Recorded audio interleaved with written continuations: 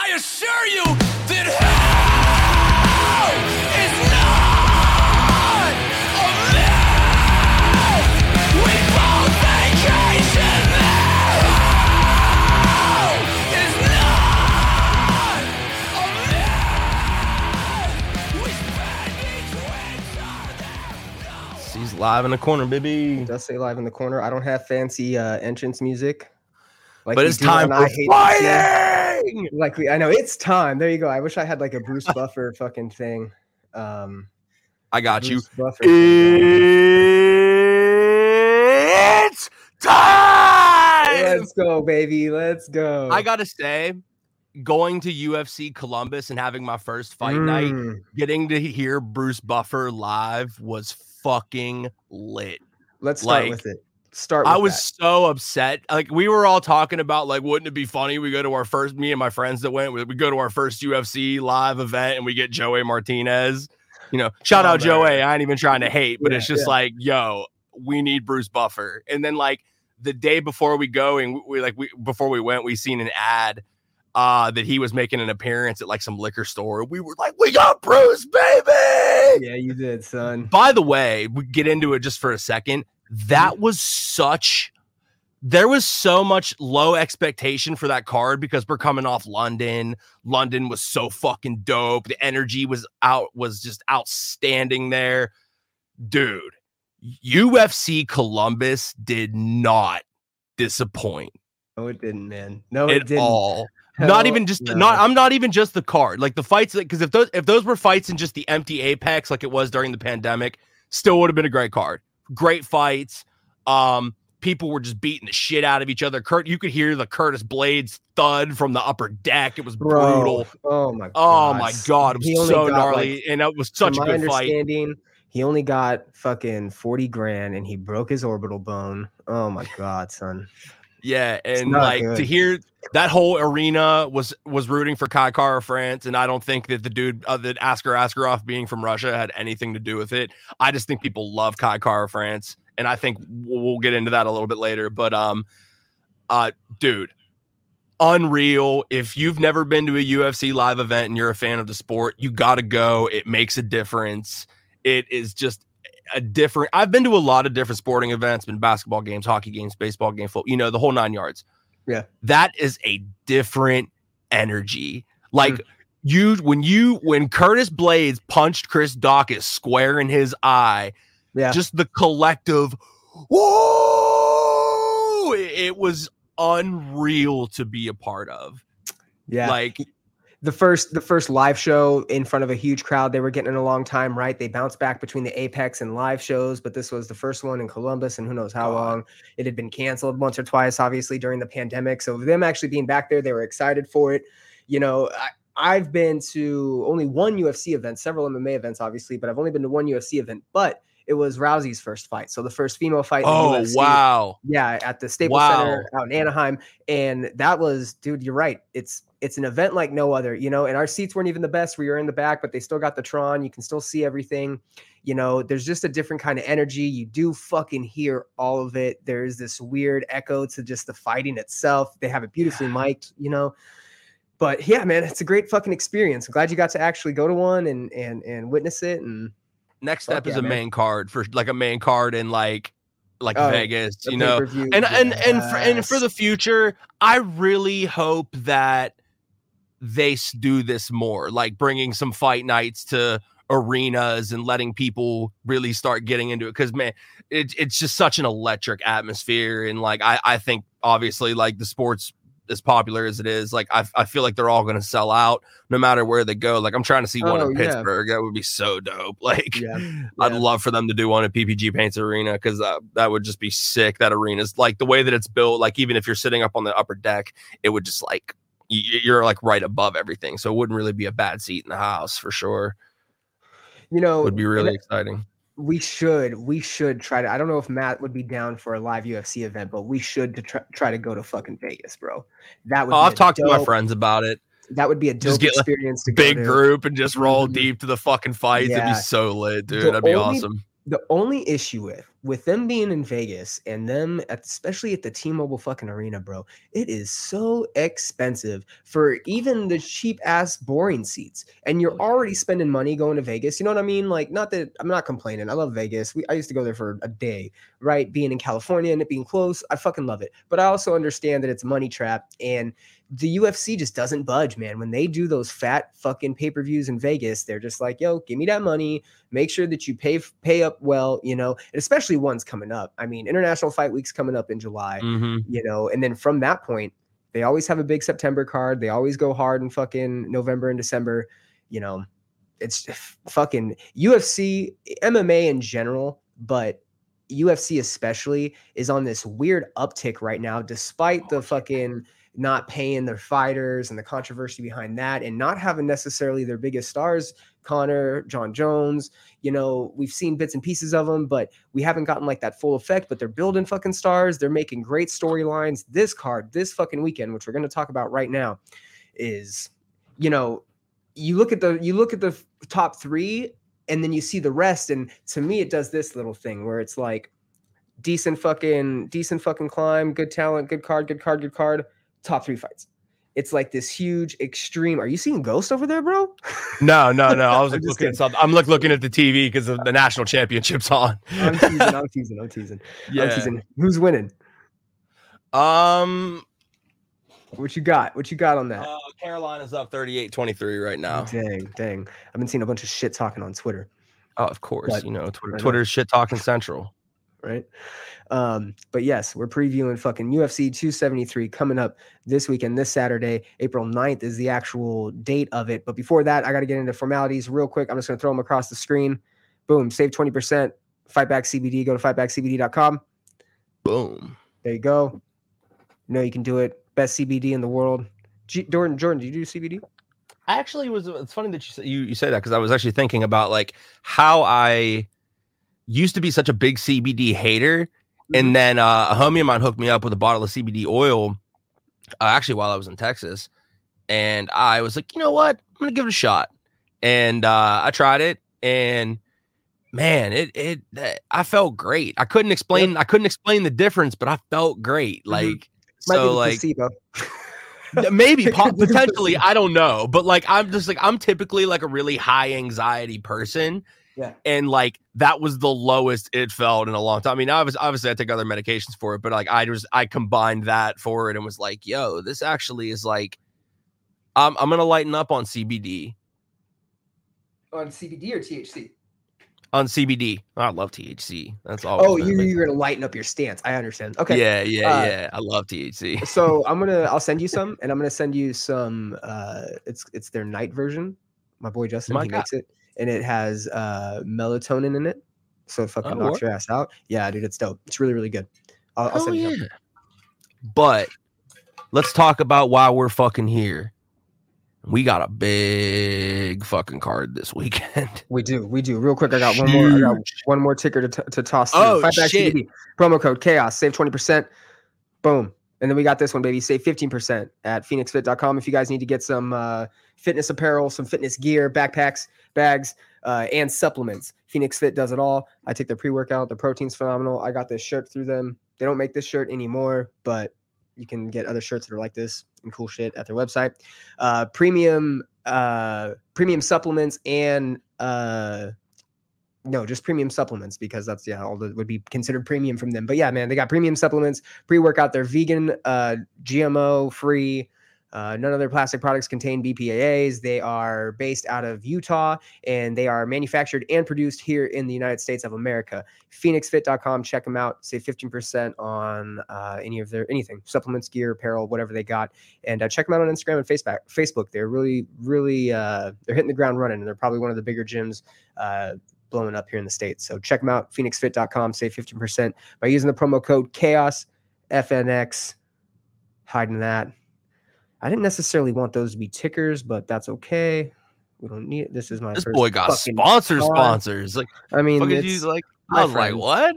I didn't mean to cut the sponsors off, but that's tough. You're good. Man. You're good. I'm trying to get fucking. I'm just excited, man. We got some fucking let's do it. This is about to be so good. Let's do it, man. Not only is it going to be so good, but we have just a lot to talk about and a lot to unpack. I'm going to throw it in here. I got to get my fucking photos ready. God damn, I wish Matt was here so he could help me out. Shout out Matt Musselwhite. We miss you, bud. I know. I'm going to try to get him in here at the end of the episode. UFC 273, man. Let's start it off by just announcing what the main 3 fights on the marquee are. First, we have a featherweight championship fight. The defending champ, Alexander Volkanovski, is going to defend his title against the Korean Zombie Chan Sung Jung, man. I fucking love him. He's great. The second fight, co-main event, 5 rounds as well. In the bantamweight division, the rematch between the champion, Aljamain Sterling, and the interim champion, I guess, because he is the interim champion, Petr Yan. But Petr Yan, man, coming off a controversial win in Aljo's part because he did an illegal knee during their first fight, and it was deemed a disqualification, and he got the belt, or a loss rather, and by illegal knee. And then third fight, a fucking fight that there's just so much to unpack with and so much to dissect. But Khamzat Chimaev, I don't even know if you would call him a protege anymore. He's proven his point. This is his real test. He's going to be facing former title challenger and I believe number 3 in the division, Gilbert Burns. I mean, this is a fucking crazy fight, the ultimate test for Khamzat, and fucking just, again, a lot to unpack with that because it could go either way, but odds are throwing it in Khamzat's favor. Gilbert Burns is being completely overlooked, and it's just a fucking wild ass fucking fight. The whole card, man. So starting from the top, Alexander Volkanovski versus Korean Zombie. Chan Sung Jung is actually his real name, guys, and I misspelled it. It's Sungjung. But yeah, people just call him KZ, the Korean Zombie. What are your first takes on this? A week away from the fight. Okay, so I'm actually I was starting to think that this guy Alexander Volkanovski is absolutely unbeatable because I can't think of any other fighter that is surviving that mounted guillotine that he got out of in his fight with Brian Ortega. And then he got into another one, and he just doesn't lose. That man is a fucking warrior. He's beaten Max Holloway twice. Everybody holds Max Holloway in such high regard. Even if this second fight is a little bit of a controversial decision, everyone, there's a lot of people that think Holloway might have taken that fight, but we all know that the fighter he is. There's not a lot of real competition for him in this division outside of 3 or 4 fighters, but Chan Sung Jung is definitely one of those fighters that can take this belt. Dude is relentless. He's ferocious. He can take some hits, and I don't know, man. I don't know. I think his odds aren't. I think Vegas is there's a lot of disrespect from Vegas coming on these cards, but Chan Sung Jung is being disrespected by the odds. He can definitely win this fight. And he is and it's closer than people might think. I mean, it's hard to go against Volk. Like I said, the dude is a warrior. He's a fucking warrior. Them city kickboxing dudes are fucking gnarly, dude. It just is what it is, man. Yeah, I don't know. What do you think? I mean, all the things you said were true. I'm trying to get a fucking picture up in here and I can't, but that's okay. This is more so for the audio and just the discussion. Yeah.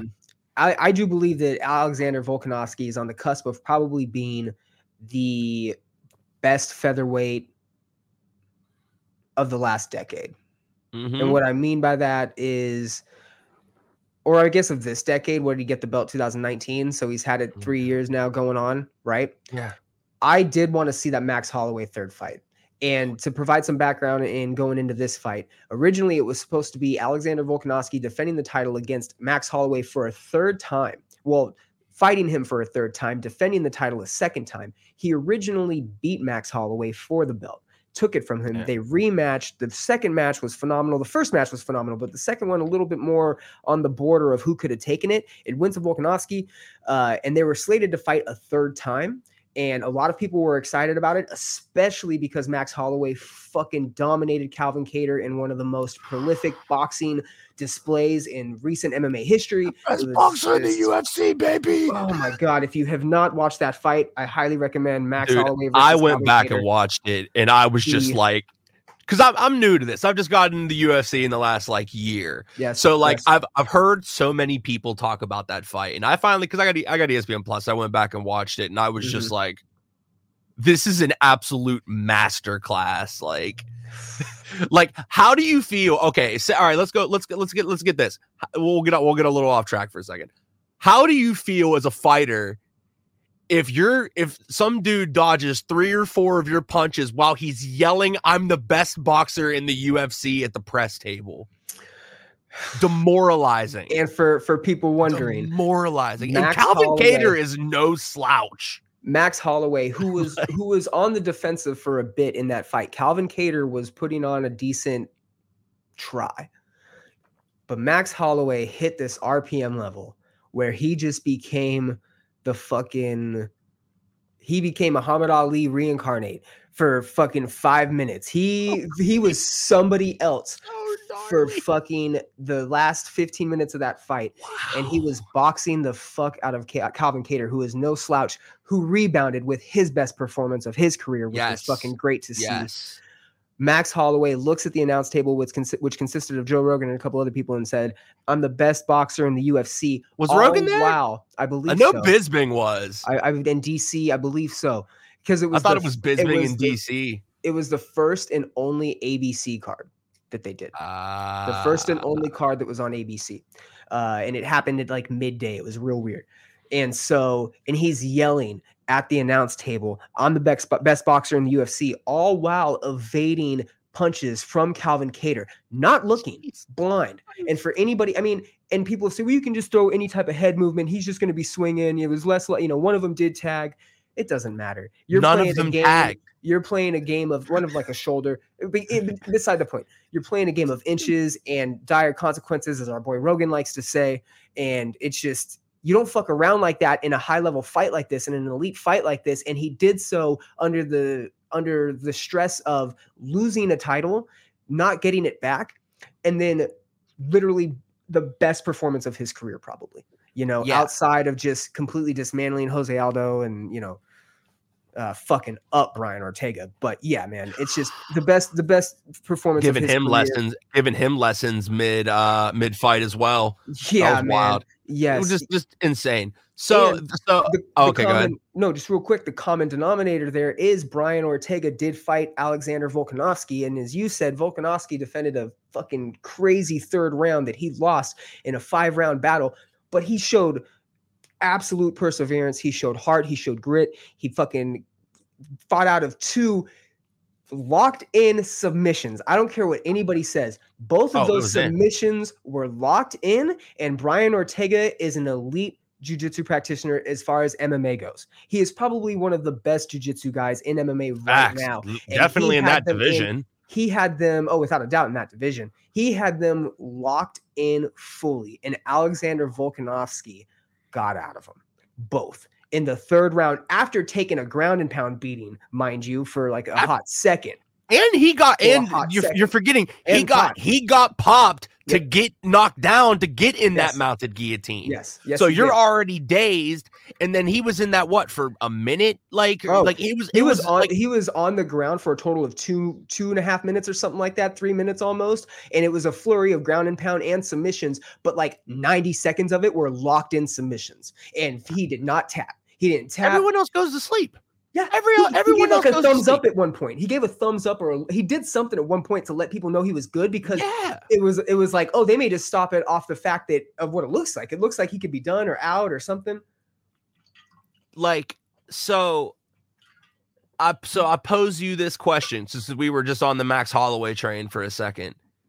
Does the winner of this fight get Holloway? So I pulled up the rankings. I said I was going to do that a second ago, and here's who we have in the featherweight division. Your champion, Alexander Volkanovski. Number 1 is Max Holloway. Number 2 is Brian Ortega. Chan Sung Jung is number 4.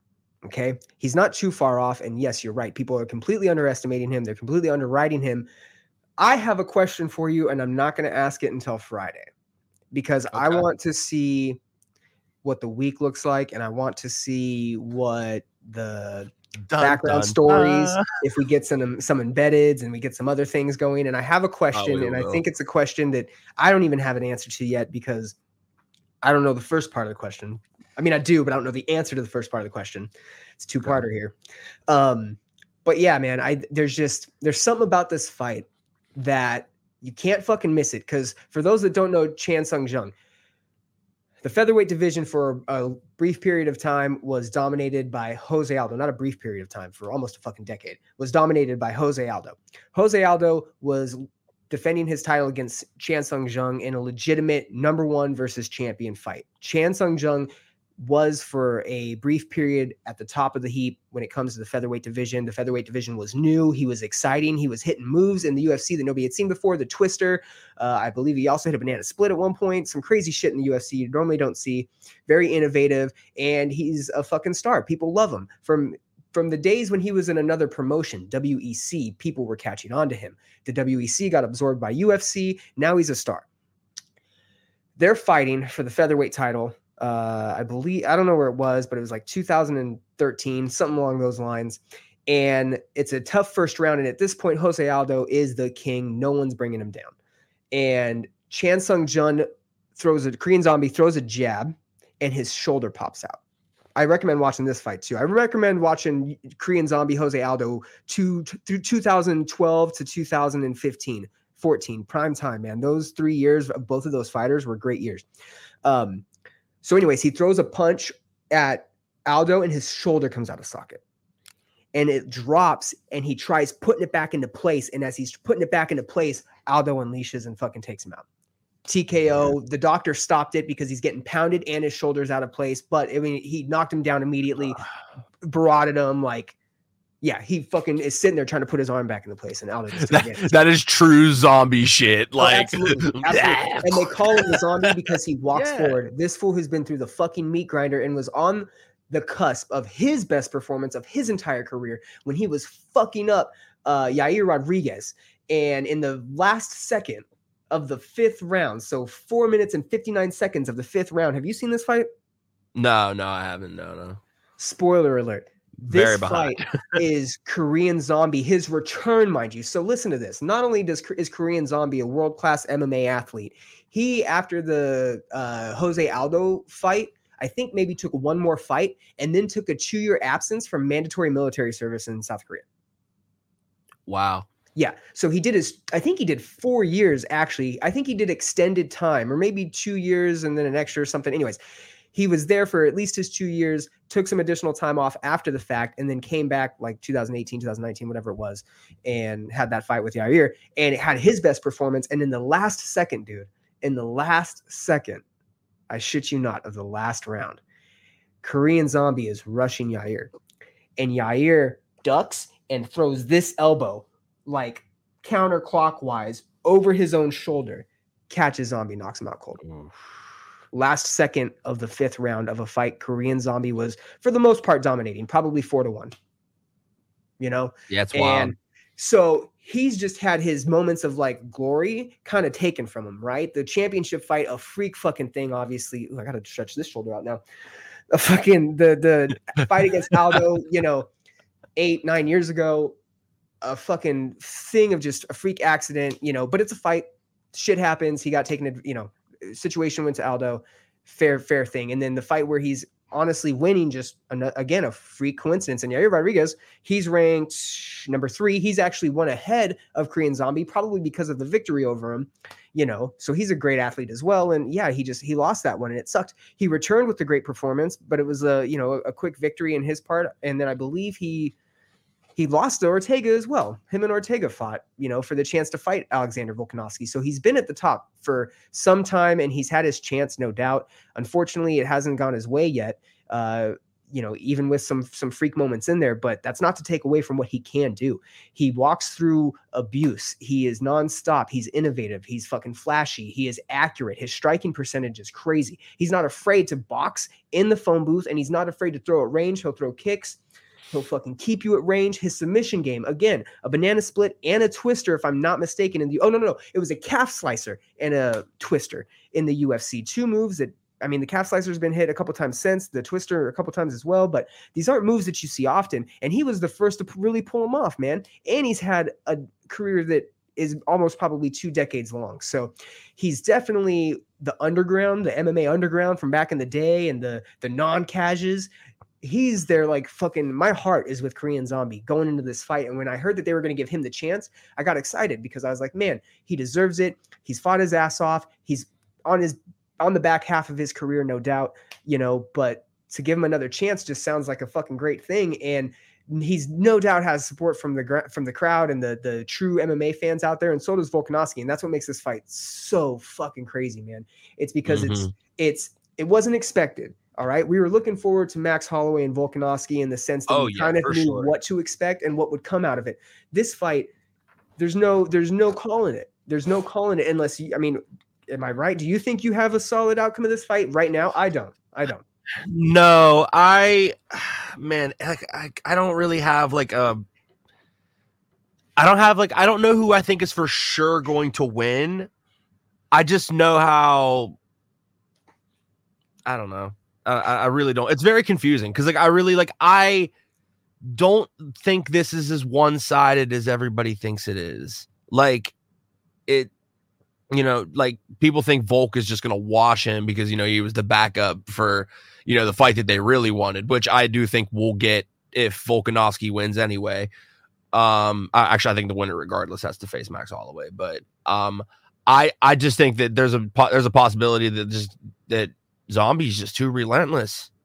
It just depends on which, if he really shows up. You got to bring your A game for Volk. That's all that matters. You got to have your best night to beat Volkanovski, and that doesn't matter who you are. Yeah, absolutely, man. And another thing we have to point out is, you are right. There is a chance that Zombie just doesn't stop and is the actual Zombie in the sense where he's just, you're not able to knock him down. But I don't think there's anybody that's really more resilient than Volkanovski, man. His gas tank proves to be endless. Yeah. He obviously proved that he can get out of tough positions in the Ortega fight. We've never really seen him on the failing end other than Max, and that was really done by leg kicks and distance management, probably better boxing, being able to defend takedowns. That's another thing. Zombie on the ground is dangerous. Is he as dangerous as Ortega? Probably not, but I'm going to say no. He does have the innovation. He does have the experience hitting weird moves, right? You can't predict it, really. That's what makes this fight so exciting. My heart says Korean Zombie. My head says Volkanovski, just for the sake he's the champ. He's looked unbeatable. You have to beat the champ in this type of situation if you're Zombie. If this goes to the scorecards and Volkanovski's not battered, bloody and really wearing it, and Zombie's fresh and looking good, they're both going to take damage. They're both going to fucking be resilient and have the gas tanks for it. There's a good chance if it goes to the judges, they're looking at Volkanovski as not being beat, especially because he can take damage and wear it. Yeah. And also, correct me if I'm wrong, I believe Volk hasn't lost in the UFC yet. I don't think so. Yeah, no. I don't think he hasn't. One loss, if I'm not He's mistaken. only got one loss, and it's like one early loss in the Australian Fight Club or some shit. It's some weird shit, some obscure league I've never heard of. But so like I said, the dude is the only word. He's Alexander the Great for the reason he's a fucking warrior. It don't even matter. It don't even matter. He's a former fucking rugby player. He ain't afraid to get at it. He used to be fucking some 300 pounds. Huge. He's 200 pounds. Yeah. Listen to just real quick who Korean Zombie has been able to beat. My boy Cub Swanson. Shout outs to actually he never fought Cub. He was supposed to fight Cub, but yeah. Cub's a fucking gangster, bro. Cub is fucking too gangster. Cub's a gangster. I like Cub.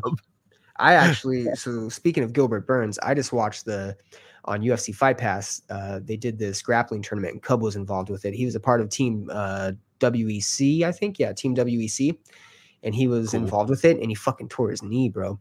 Fucking Jake Shields. Yeah, got him in it wasn't Jake Shields' fault, but yeah, it kind of sucked because that's how you know what it was is Korean Zombie and Cub were supposed to fight in the WEC days. And there was a little bit of I think a rivalry there, but they never fought. But anyways, he has fought. He's got wins over Dustin Poirier, Leonard Garcia, Dennis Bermudez, Frankie Edgar, Renato Moicano, and Dan Ige. And that's since March of 2011. Again, he took some time off between 2013 and 2017. So this is Zombie. Yeah, okay. This is Zombie. Yeah, I mean, we can go to Volkanovski if you want to go to Volkanovski. I'm just making sure I understand who you're talking about. He's beating some fucking people. Volkanovski's only loss came in his 4th fight of his career, and he's been on a tear since. His last, I'm going to go 8, Jeremy Kennedy, Darren Elkins, Chad Mendez. Listen to this these 4 fights right here. Chad Mendez, Jose Aldo, Max Holloway, Brian Ortega. That's literally the best fucking... He's in the arena, man. Yeah, that's the Gladiators arena right there, man. Chad Mendes himself, I think, a part of 2 or 3 featherweight title fights. Jose Aldo was the king for 10 years. Max Holloway, the new king for fucking 5 years. Potentially, yeah, people regard him as maybe the greatest featherweight ever, type shit. Jose Aldo, yeah. No, him or Max. Oh, yeah, they're both in that conversation. The only reason that I would, if Max gets it back, he's probably right there. And really all he has to do is have some more success in his career, and he probably takes that crown. The only reason I kind of hold him here with Aldo being on top, even though Max has beat Aldo, MMA math doesn't work, right? Is because Jose Aldo for, again, 10 years was just unbeatable. And he's finishing people, submitting them, knocking them out, going 5 rounds, dominant. He had some fights that were pretty fair. The Chad Mendez second fight was really, really good. The fucking first fight was, I believe, over in the first round because Aldo knocked him out with a knee at the last 5 seconds of the first round. So to then go back with the guy and have a 5-round war was fucking crazy. Again, Chad Mendez has been in several UFC championship fights. Mm-hmm. These are top tier guys that Alexander Volkanovski has made look like they're not. Or at least beat him, maybe not starched Holloway, but beat him handedly. Yeah. Beat, at least the first fight. And, it's just a fucking crazy fight. And again, my heart wants Zombie. My head says Volkanovski. I'm not going to be mad at either winner here. And I think Holloway is still up. For little quick facts, Max Holloway, again, was supposed to fight Alexander Volkanovski. He got a hand injury, I believe. So we had to pull out of the fight. They find the replacement in Zombie. And then Max is like, well, hey, I'm cleared. I can even be the backup maybe. And there was a little bit of awkwardness for a brief second. But what it was with Max is hey, they had already pulled it. They're not going to pull the fight from Zombie after he committed to it. He's in camp now, and Max is going to get a shot. He knows it. He probably is next in line regardless. Yeah, he's next in line for sure. I don't see Yair Rodriguez getting it, getting the bump. And Ortega needs to fucking fight Yair Rodriguez. I was actually gonna say, I think the best thing for that is Ortega and Rodriguez to fight. And I gotta say, man, Yair Rodriguez came back from a pretty extensive layoff, if I'm not mistaken, and went to a decision with Holloway. Yeah, he did. So that you're good. Mm-hmm. Honestly, I feel like the only real people that are competition to him right now in that division are Zombie, Holloway, Ortega, and Rodriguez. And Rodriguez is tiptoeing that line to me. You know what I mean? If Rodriguez goes out and beats Ortega, you're probably next in line of the winner of the person, of the Holloway and whoever wins this fight. I'm with that. 100%. I don't see any other real competition outside of featherweight. I don't know what's going to happen with Hooker, Dan Hooker, going down to featherweight and stuff that was supposed to be a big move for him. I hope he still fights and does it again. There we go, baby. Stacked card. One stacked card. Stacked card. I got to figure out how to just get it in the middle, but anyways, there we go. But that's pretty much the only real people in the heavy and the heavyweight, the featherweight division that I really see being able to contend for titles right now. Hopefully Hooker figures it out. What I'm trying to do is I'm trying to get the fight related podcast to be a week before a pre-show fight, a pre-fight show, and then a post-fight show. And so we got to start parking lots some questions, man, because that's a great topic. He's also bounced between featherweight and lightweight in those losses. Yeah. And he needs rest. He needs to take time with his family, and he hasn't seen him. COVID fucked him up, obviously being from New Zealand. Hey, hope he turns it around. We can get back on. Okay, I was gonna say, you got anything else on Volk? Because on the Volk Chang song, because I just got a let message. Me tell you, you got a message. Just a message saying that they're having trouble posting to Facebook. Interesting, but it seems like we're good. If anybody's having trouble, maybe let me know. There was somebody watching a second ago. Now there's not, so I don't know. Anyways, what do you got for me? What were you saying?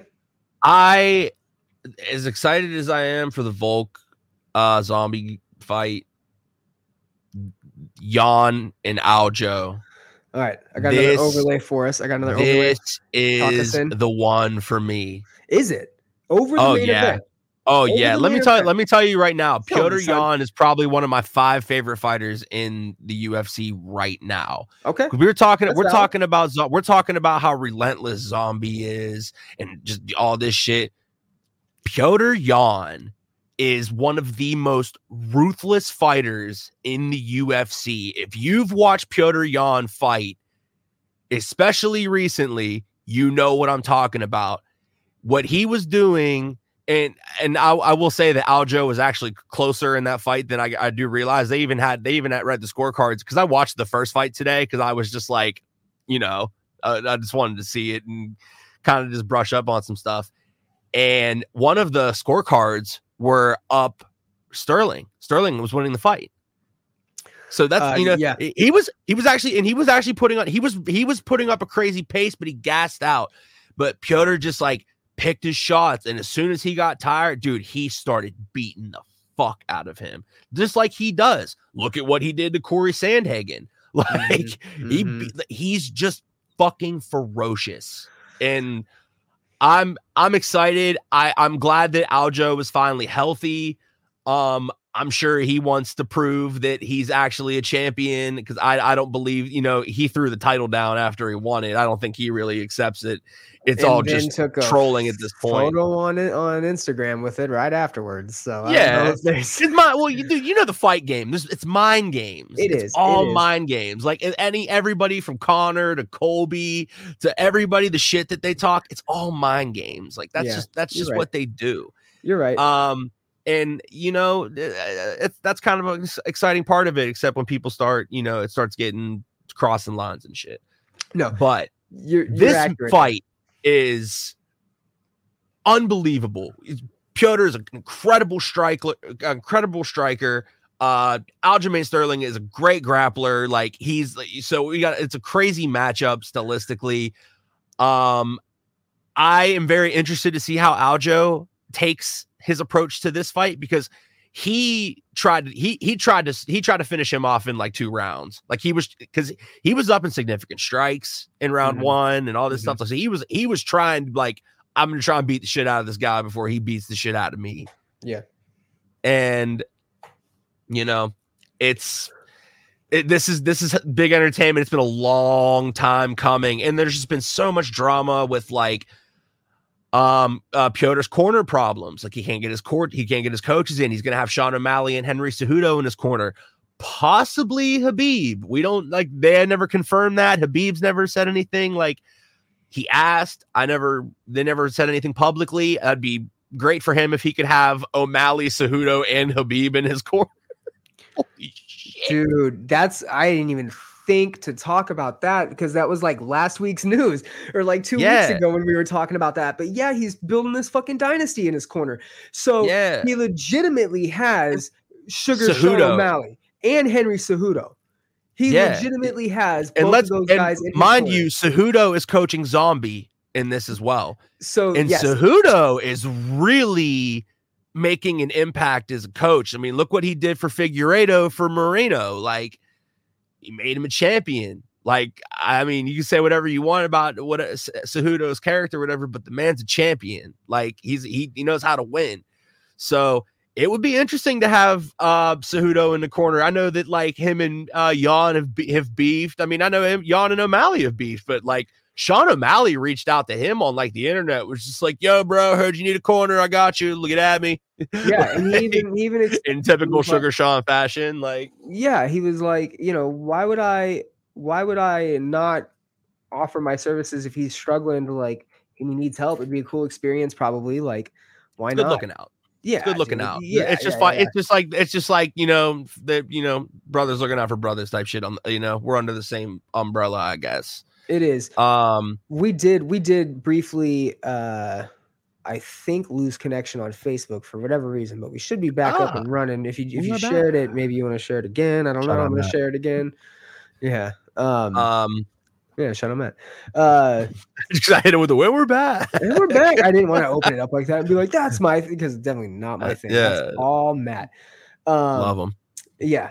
So, I mean, okay, again, you unpacked this very well. To provide a little bit of background, these two fought. Not Petr Yan's most recent fight, but 2 fights ago, these two fought. And again, it was a very competitive fight. Aljamain Sterling hit an illegal knee on Petr Yan when his fucking both knees and a hand were down. And I think it was a knee, a foot, and a foot. But anyways, he was getting up. Aljo hits him with a knee. Jan hit Aljo with the knee. Yeah. Sorry. Jan hit Aldo with the knee. And that's an illegal move. And you get generally in this situation for the Cages, you generally get like a warning, they may stop the fight if it's serious. And that's where this took the turn. Aljo is on the ground in pain. It clearly looks like this knee has done some damage to Aljo. And sure enough, he says, I can't continue. He asks the doctor before they call the fight, what happens, or the referee, what happens if I can't continue? And they go and they basically tell him it'll be a loss. It'll be over, and it'll be a loss by DQ. In that situation, for whatever fucking reason, the rule book states that the title, at least the UFC, the way they have it, is that the title is going to change hands by disqualification, as unfortunate as that is. So that's what we had.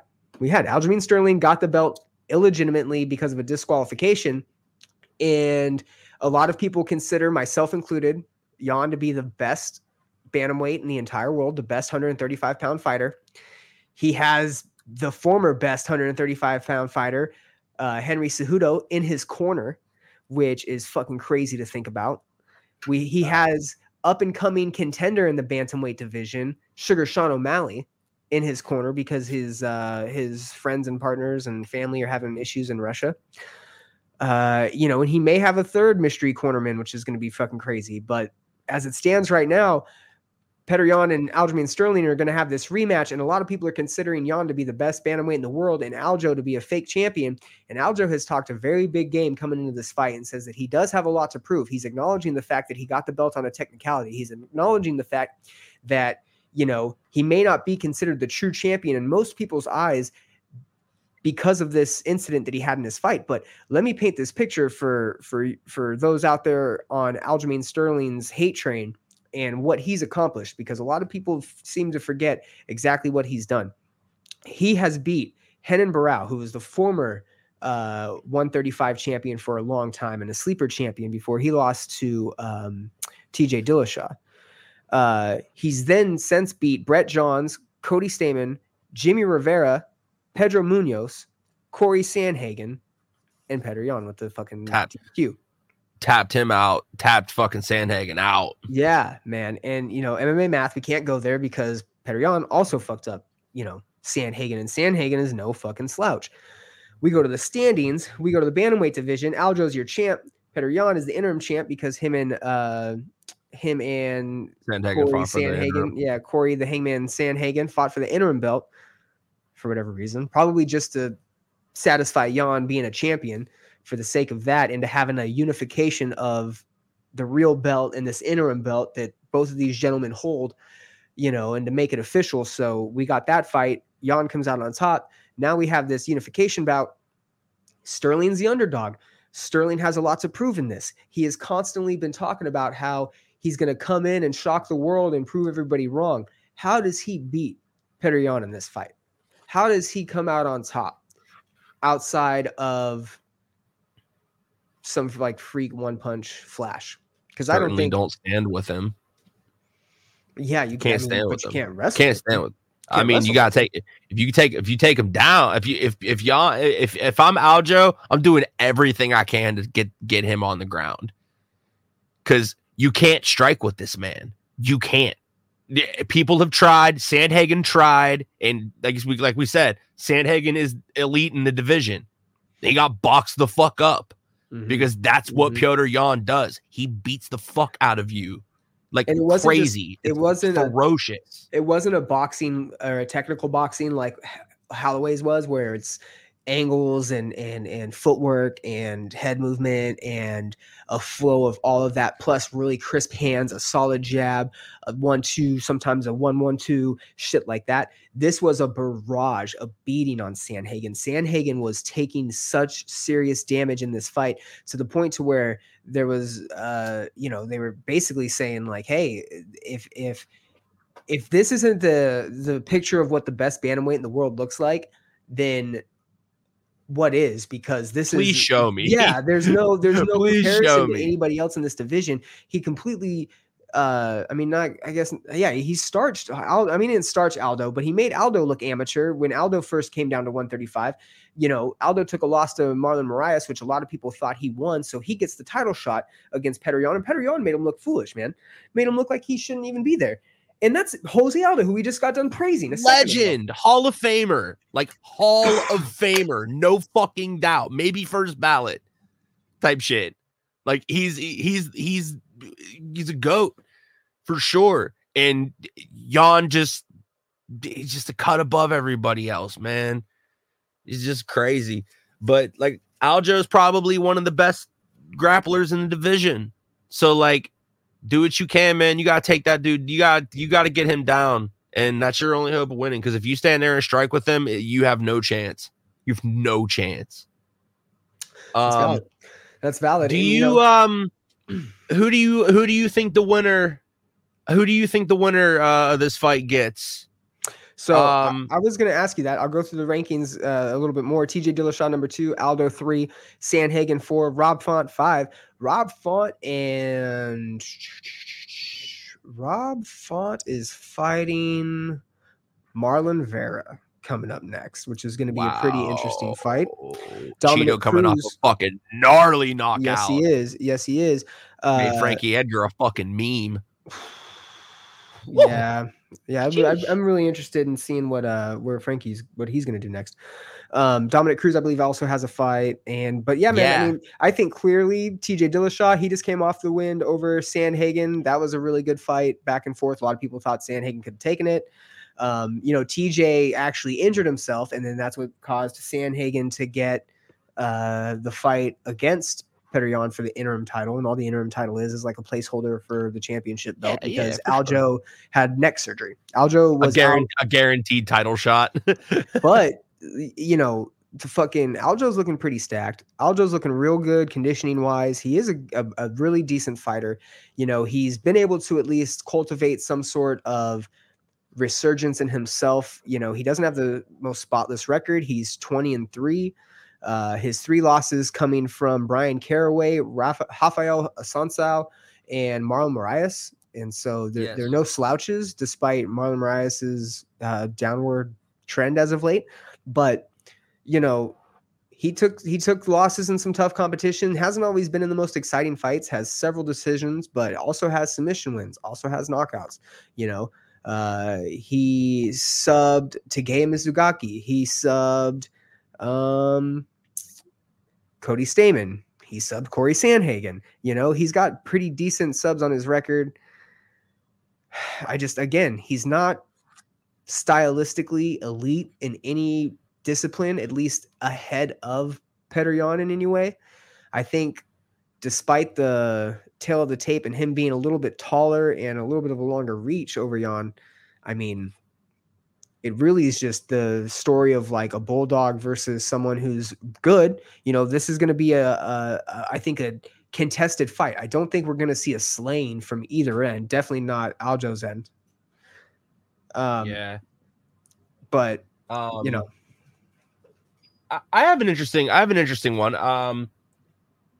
Dillashaw and Aldo fight for the title shot. Be a great fight. Don't break my heart.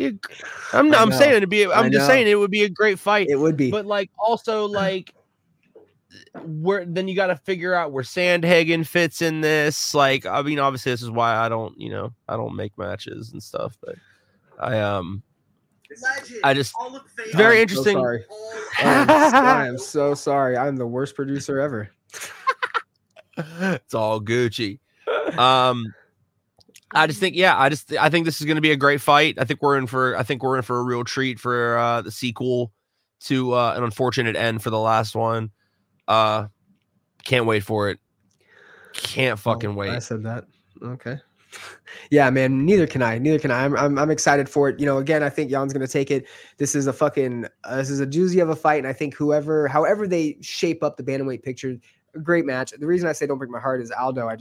TJ Dillashaw Aldo. I'd like to see TJ get a title shot. You know, I'd like to see Aldo get a title shot, but we've already seen him in that situation at bantamweight, and I think he probably could take another win. That's a great fight, though. It is a great fight to make. Definitely makes sense for the division. It keeps it moving. It warms somebody up while these guys are having their spat this weekend. And yeah, man, it's gonna be. Maybe the loser of this fights Sandhagen. I don't know. You know, it's just like a real match, a Sandhagen rematch. Damn, a Jan or Sterling rematch. Like, you know what I mean? Like the loser of that, because then like it just keeps the division moving. Unless like somebody fresh comes up in bantamweight, like if we, eventually O'Malley's gonna hopefully challenge for a title. I think the UFC would love for O'Malley to be a champion, because he's one of the few like draws. He's one of the few people. He's one of the few fighters that's really successful, and like they're still up and coming. You know what I mean? Like same with like Paddy Pimblett. Like yeah. They're making names for themselves, even when they're still relatively, they're like Paddy's unranked. Sean O'Malley just got ranked. Like he was making money off of jerseys that just said unranked on it. Like he's making money off of like his freshness in the UFC. He's shout out to him for that. Oh yeah, he's created. He was a little annoying at first, and I think it was because just the young, like, cockiness kind of overshadowed some things. But when you sit back and you really just watch him, he's just a kid living the dream, man. And he's capitalizing off of his, his esque on social media and his, clout that he's got, and his own streaming, and, his ability to be a fan favorite, deliver on his word. He's fucking sleeping people, he's making examples out of people, and he's doing it smart. He's saying, why would I fight the toughest guys when I'm getting paid crumbs? Like, you don't really want to pay me as much as I want right now. So of course I'm going to take the scraps, because I'm just going to build a name my own way. And he's built his name completely off of himself he's showing up and performing, and he's building his repertoire in his post-fight interviews, his social media presence, his social and pop culture, presence just in of itself, right? He's huge on Instagram, huge on Twitter. He's all over the place, to the point to where he's creating something in of himself. And look he's about to corner someone in his own division who's fighting for the belt that he is going to fight one day.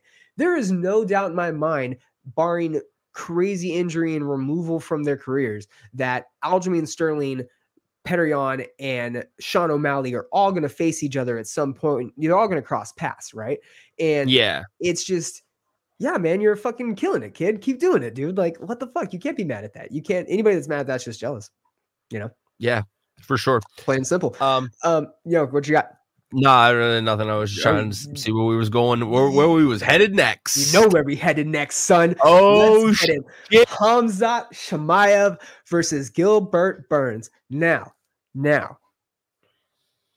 I don't really know where to begin with this other than this brief little summary. Gilbert Burns is one of the best welterweights, in the UFC. Former title challenger versus his friend and training partner, Kamaru Usman. Rocked Kamaru Usman and dropped him in the first round of their fight, or second round of their fight at some point. and did pretty good. Gave a fucking great effort, is top tier, was one of, if not the best grappler at that grappling show that I told you I just watched, which took place in 2019. Yeah. Phenomenal. World-renowned black belt. World-renowned black belt, meaning that he's held world championships in the grappling world, not just UFC, not just MMA. He's been a legitimate grappling world champion, which is no easy feat. And to translate that over to MMA is quite the work. And he has done it successfully. He has beaten Damian Maia and Tyron Woodley and all these other top welterweight contenders that are well-versed in wrestling and jiu-jitsu. He has shown his ground game to a T and has beaten the top people in his division. And he is being given this wrecking ball of a fucking fighter by the name of Khamzat Chimaev, who has come out of just nowhere and taken the MMA world by storm and is smashing everybody. He goes by the nickname the Smash Factory. Like he smashes people. That's all he does. I smash. I will smash. That's all I'll do. I will smash. I will smash. I will smash. Like it's exhausting at times how much he smashes. But this dude ranked him and Darren 11, Till, the Smash Brothers. Him at number 11, who has laid waste to his competitors in the past, his opponents in the past, is fighting number 2, Gilbert Burns. This contrast in rankings from number 2 to number 11 doesn't happen often. And a lot of times when it does happen, it happens on injuries. It happens off of late fight replacements, late opponent replacements, things like that. Not because you want to take what you consider the biggest prospect you have and put him against the biggest test you have in that division, being other than the champion. And you want to see if he's worth it. Because if he does beat Gilbert Burns, he's getting a fucking title shot. He's going from number 11 to probably number 1. He'll probably bump Colby, and there's going to be this little argument, and they may even give him Colby. They may even try to do that to suffice whatever Kamaru and Leon Edwards are going to do. Bro, let me get all of that. Khamzat versus Colby, because that's going to be the craziest press conference. Bro, okay, and not only that, shit's gonna be nuts. No. They're not going to give that to Colby. Understand this. I am, and let me here. Okay, here I'm gonna go to my. I know, dude. This is what I was most excited about. Only because this is the craziest fight of the card. This is, and I didn't want to believe it until people were talking about it on Reddit, and they're like, oh my God, look how much traction this fight's getting. And all these pre-videos and shit for Khamzat and Burns have like over 100 and 150,000 views, and all the other fights on the card, including the 2 main events, have like 50, 60,000 views. So this fight, it's not even a title fight. It's third on the marquee, only a 3-round fight. It's getting the whole fucking shebang and delivery with this fucking card. People are excited about it. It's a fucking pop culture thing because, again, Khamzat has transcended just the MMA world and become this literal monster that pop culture people are talking about because he just smashes people. And it's not just this hyperbole that the UFC and MMA media are making up. There is footage of this guy in wrestling tournaments from back in the day smashing people. There's footage of this obliterating everybody in his gym with world-class athletes and champions, just berating them on the ground, making them look foolish. World-class jiu-jitsu guys just tossing them. World-class strikers just moving, Bruce Lee in them. This dude, I'm talking him up.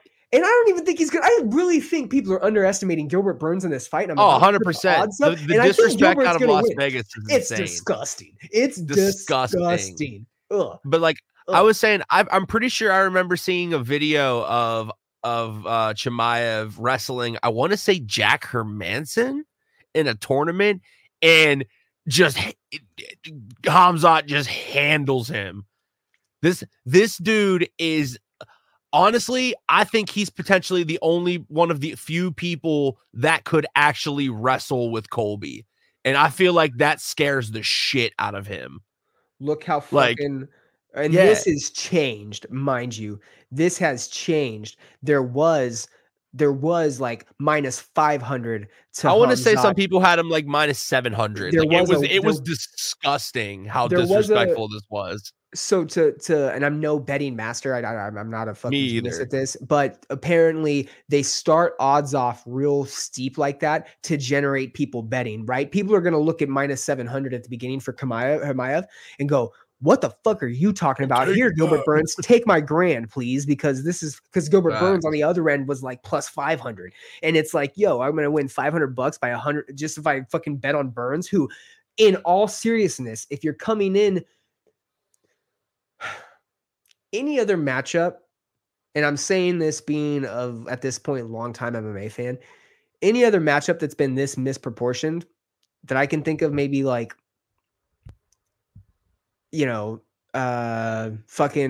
CM Punk's first fight, embarrassing shit. Chris Lieben versus fucking Anderson Silva, even though people didn't really know who Anderson was at the time. I don't even think I saw that fight at the time, but going back and hearing about Silva and anyways, when there's discrepancies in the rankings and in presentation like there is now, when there's a prospect that's put up on this pedestal, I'll remove this.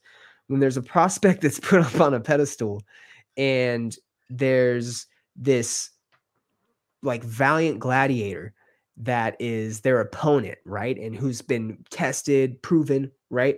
And they put them together. I'm going to say 75% of the time, it's to test the person coming up and to really gauge where they're at.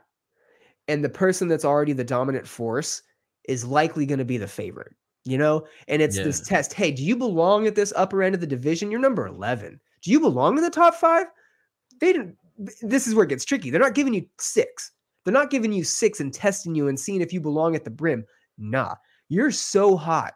And you're such a smasher and you're such a killer and you've taken the sport by storm, they're going to give you number fucking 2.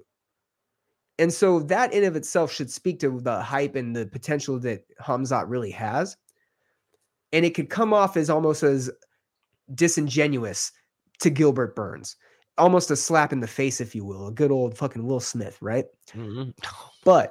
But again, sitting back and looking at it, you got to say Gilbert Burns has all the tools and all the skill set and all the resources exactly to pull this fucking fight off. That's what it sounded like. To pull this fight off and to make this his fight and to have it be a victory. But there is also no doubt in my mind that Khamzat could go in there and steamroll. I would be surprised if that's how it went. I would be surprised. But at the end of it, I'm going to go, there's no fucking doubt. Give him the fucking title shot. This kid is just something different. He's the real deal. You don't get this. This will prove this fight. You answered one of my questions. You actually answered one of the questions. I had 2 questions. Is Vegas disrespecting Gilbert Burns? You answered that. Yes. And is Khamzat really is he the real deal?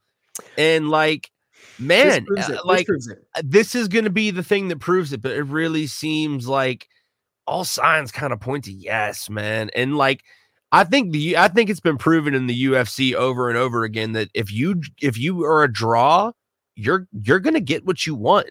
Oh yeah. Conor McGregor could literally go fuck off for 5 years, do whatever he wants, and he's coming back. He's going to get a title shot. John Jones, when he comes back to heavyweight, no matter all of his out of the ring, out of the octagon issues, whatever the fuck, John Jones is going to fight for a title when he gets in there. Or if we may even get to that because we're whatever. But like if Khamzat is generating this much hype and getting the draws and shit like this, he's gonna get what he wants. If you're a superstar, they're gonna give you what you want. And like this is about to be his trampoline into stardom, and it's about to see it. We're gonna see if he makes the jump. But people are like Khamzat's a great wrestler, but people are forgetting that like Gilbert Burns got some great jiu-jitsu. Yeah, he does, man. Like he's great. And he's a fucking bulldog in there. Like he's a scrapper. So I'm very interested to see what happens. This is actually like this is actually a really big fight. It's a big fight. I feel like it's Gaethje Chandler sized, and I feel like it has the potential to be that great. I think it could. Imagine these dudes get in there and just start fucking just really getting at it. Oh, but I think Hamzat's going to try to put him down. Let me assure you, there is no hesitation out of either of these guys. This doesn't have the components of the equation to equal a boring fucking fight. One of them is going to go after the other one in a way that is just, I'm coming in to kill, because there's points to be proven. Hamzat has to prove that he is the best.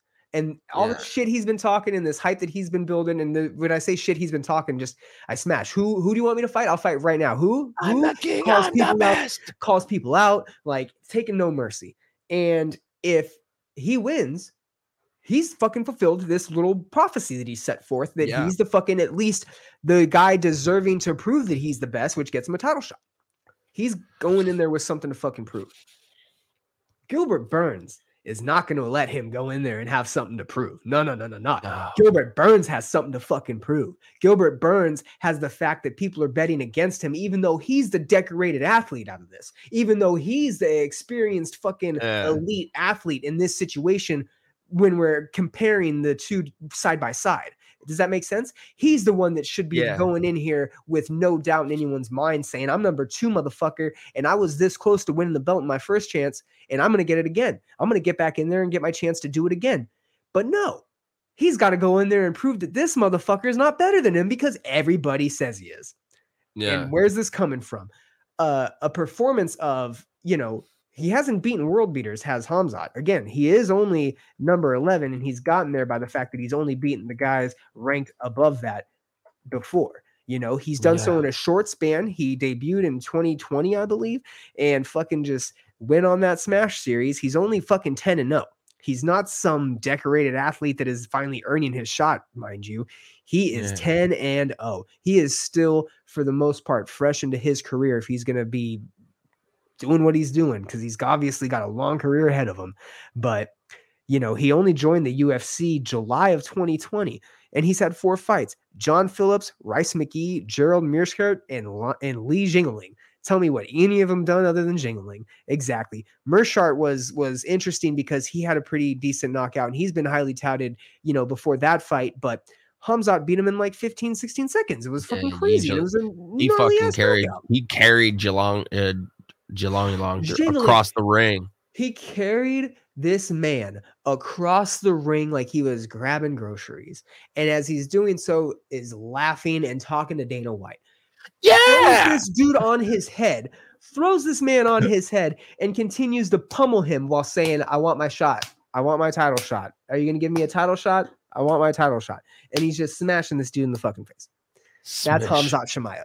No, he has absorbed one significant strike in the UFC. His total fight time, you ready for this? 15 minutes and like 36 seconds out of all his fights. Wow. All his fights. Wow. Total fight time, 15 minutes, 36 seconds. He's had 10 of them. Do the math. Total control time, like 11 plus minutes. He's fucking a monster, bro. He is a monster. He's thrown over 130 significant strikes in the UFC. He's absorbed 1. He's fucking he's not taking people down. He's picking them up, carrying them across the cage, and dropping them on their head. He's fucking not TKOing people or busting them up. He's sleeping them with these crazy ass strikes. He's just another level, man. He's something different, and this is the true test for him and where he's going to go. And it's going to be just a fight of madness, and I can't wait. Yeah, I'm very interested to see what happens with that, just because, we might witness it. We might witness the birth of a superstar that night. We don't know. So, okay, let me ask you this then. What paint the picture of what happens if Gilbert Burns wins? What are we doing with Hamzat? What are we doing with Gilbert Burns? Knowing that Leon Edwards and Kamaru were tied up with a title fight. Well, I don't really think, honestly, like for Hamzat, if he loses, you said he's 11th? Mm-hmm. How much do you need to lose in ranking if you, as the 11th, lose to the 2? Oh, he probably won't lose his ranking, but where does he go from there? He's got Michael Chiesa, Neil Magny, Sean Brady, Jorge Masvidal, Stephen Thompson, Bilal Muhammad, and Vicente Luque ahead of him, not including Leon Burns and Kamaru and Colby. Who was the first one you said? Who's the first one you said? Michael Chiesa, which would be a fucking great fight. Michael Chiesa or Neil Magny. Yeah, Neil Magny just came off a win. Magny, yeah, that fight. Yeah, we can't go in those weeds. Can't go in those weeds. Bilal would be a good fight. You know, Bilal would be a good fight if he especially if he loses to Luque. Yeah, dude, that's gonna be a good fight. Be a great fight, especially like Bilal's coming off a fucking a dominant performance. People said it was boring, which it was, but like you can't deny that like he did something to Wonder Boy that's never been done to Wonder Boy. Yeah. But anyway, go ahead. No, so I mean that we got the gist of it out of the way, a little over an hour. And I told you that we can cover the rest of the card, but they likely do a lot of these weird changes. And my goal is to have a pre-fight show on Friday. Hopefully, we can do that right after I Hate the Scene. And we can just hop on straight from I Hate the Scene to come over here, and it'll be real quick, maybe do like a half hour, but we'll do our we've gone through fight week, everybody's made weight, what is the what are our last minute predictions, who do we think is going to win, how, what round, all that kind of stuff. We'll cover the top 3 again, and then whatever fights we think stand out.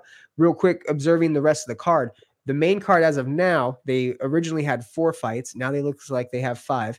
To round out the main card, we've got Mackenzie Dern versus Tisha Torres in the women's strawweight division, I believe. And then we've got Mark Madsen and Vince Pichel opening the card up. Also on the card, we have Yazir Rozenstruik versus Marcin Tybura in the heavyweight division, which is going to be crazy. That's probably my sleeper fight for the sake of just you're probably getting a knockout and it's going to get real ugly. And then I also like Mickey Gall, and he's facing Mike Mallet. So that's going to be an interesting fight. What about you? What do you have? What are you looking forward to on the card? Another couple, two or three fights.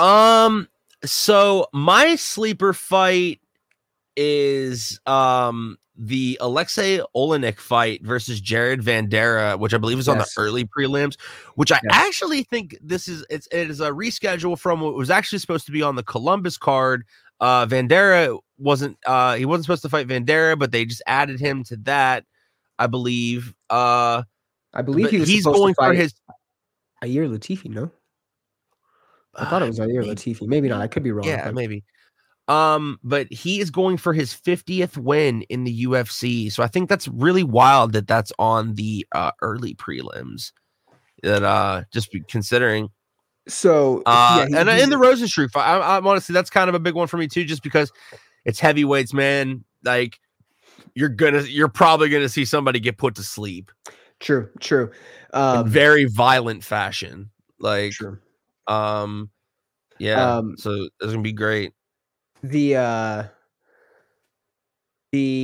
hold on. Me, all right. Sucks we don't get to see Kelvin Gastelum fight. Yeah, so Kelvin Gastelum, you want to sum that up? I know you did. Oh man, so this is what all right. Be with. So I'm going full Charlie Day on the board here for a minute, like Pepe Sylvia. Yeah. So let me put my glasses on. Pepe Sylvia. Everywhere I go, it's Pepe Sylvia. All right. So Kelvin Gastelum was supposed to fight. Is it Dricus or Dricus du Plessis? So okay, let me wrap that up. Okay. Dricus, I believe is how you say his first name. Dricus du Plessis was supposed to fight. He was supposed to fight this other gentleman, and that fight got canceled. So then he was supposed to fight Chris Curtis. Correct, and then he stepped in du Plessis to fight Kelvin Gastelum, whose opponent dropped out like 2 weeks ago. And so Gastelum was looking for a last-minute replacement. Du Plessis stepped up because the last 4 of his fights have been canceled, or 3 of his fights have been canceled. So then he steps in, and then yesterday Kelvin Gastelum backs out of the fight because he got undisclosed injury. Which Kelvin Gastelum, that dude is a tough guy. So he probably really did raked over the coals on Reddit for being too fat. People think that he's missing weight. And that's why he's not disclosing it, because he's been in trouble for weight issues in the past.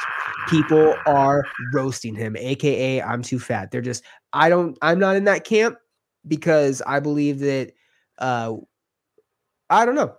Maybe that is. I don't believe it just because Gastelum is the, to my understanding, probably the only fighter who's really given Izzy a fight thus far. Yeah. So like, I mean, the dude, other than Jan Blachowicz, obviously. Yeah. Yeah, but that was. Oh, you're just Izzy had nothing the fact that he got smashed.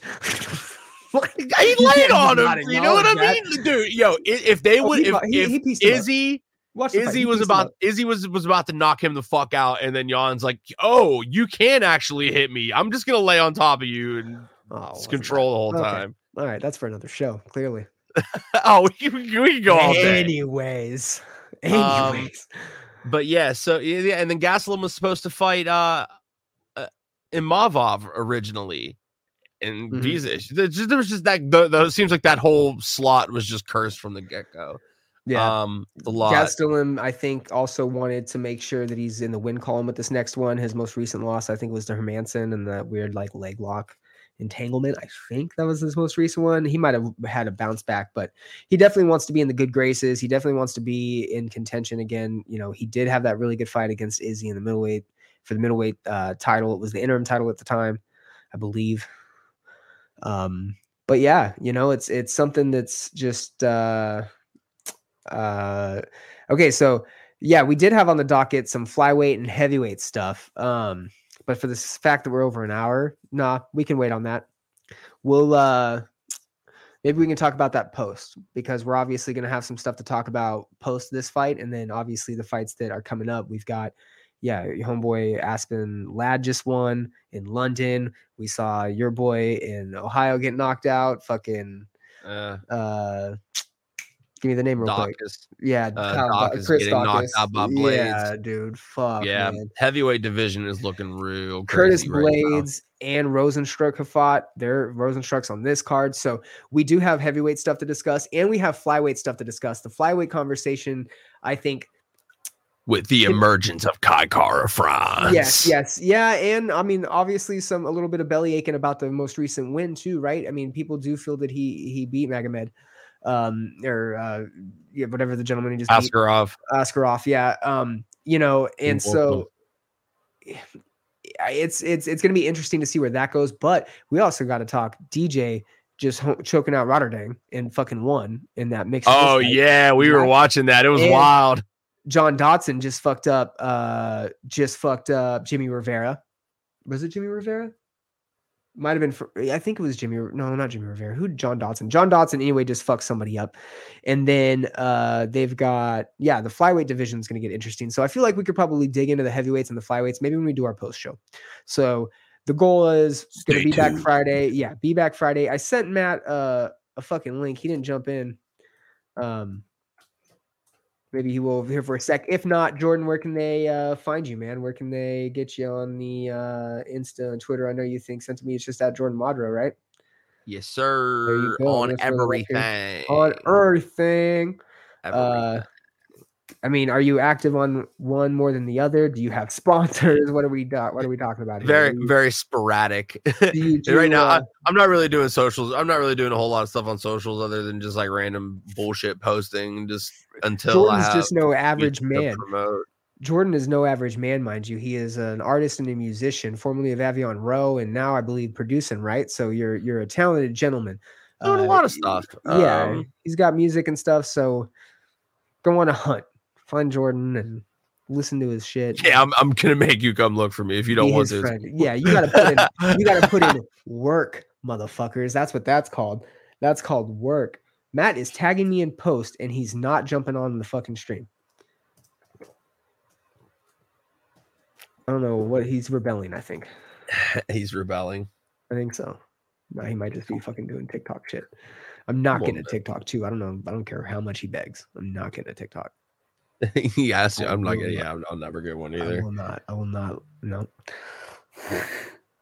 Yeah, I got friends that say me. Oh, stop. They're like send TikToks and shit, and I'm like, yeah, nah. They're like, you gotta look at the comments. I'm like, yeah, I can't because I don't have an account. So not doing it. Jordan Madro, throwing your shit up one more time. Again, you can get all the supplements and the goodies at phoenixfit.com. Save 50%. Promo code ChaosFNX. You can also get the other goodies. Fightback CBD, save 20% using the promo code chaos at fightbackcbd.com. This has been the Common Chaos Podcast, folks. Working Class Violence Edition with my boy Jordan Madro. Again, UFC 273. I'm sorry, I've just got a shit ton of messages. Like my phone just turned on. That's weird. Yes, UFC 273. This weekend, this Saturday, live from Jacksonville, Florida. Jacksonville. Right? Ooh, gonna be Florida. There's for sure gonna be chanting USA 100%, booing the fuck out of Petreon. I don't know. I wonder if it's gonna be. I was gonna say I wonder if Coder's beyond that hate, but I doubt it. Do we real quick want to throw in? Do we real quick? Oh, and also everybody real quick can catch Jordan and myself and our friend Matt Musselwhite on I Hate the Scene every Friday live at 10 p.m. Central Standard Time, 8 p.m. Pacific, 11 p.m. Eastern. You can catch us fucking just talking shit, talking about music, talking about all things like entertainment, wrestling, Kanye, all that good stuff. You can catch us. Mostly just talking shit, but yes, definitely talking shit, saying the R word. Oh god, causing a ruckus, if you will. No, I'm banned from saying that. Don't lump me in. Don't lump me in with your fucking. Jordan said it all the time. Jordan was the only one that said it. Actually, talking about. So you can check us out. IHateTheScene.com, at I Hate the Scene on Instagram and on just on Instagram. On Twitter, it's at Scene Radio. Old school for you. And then obviously we're on Facebook, Twitch, YouTube, all that kind of stuff. All right, Jordan, I appreciate you coming on, man. This was fun. And we have got to definitely 100% do it again. And also everybody give a like, follow on Instagram, and yeah, subscribe to the podcast, share it, do all that fun stuff. Jordan, it was an honor. And then we're going to be back Friday, man. Look forward to it. Take it easy.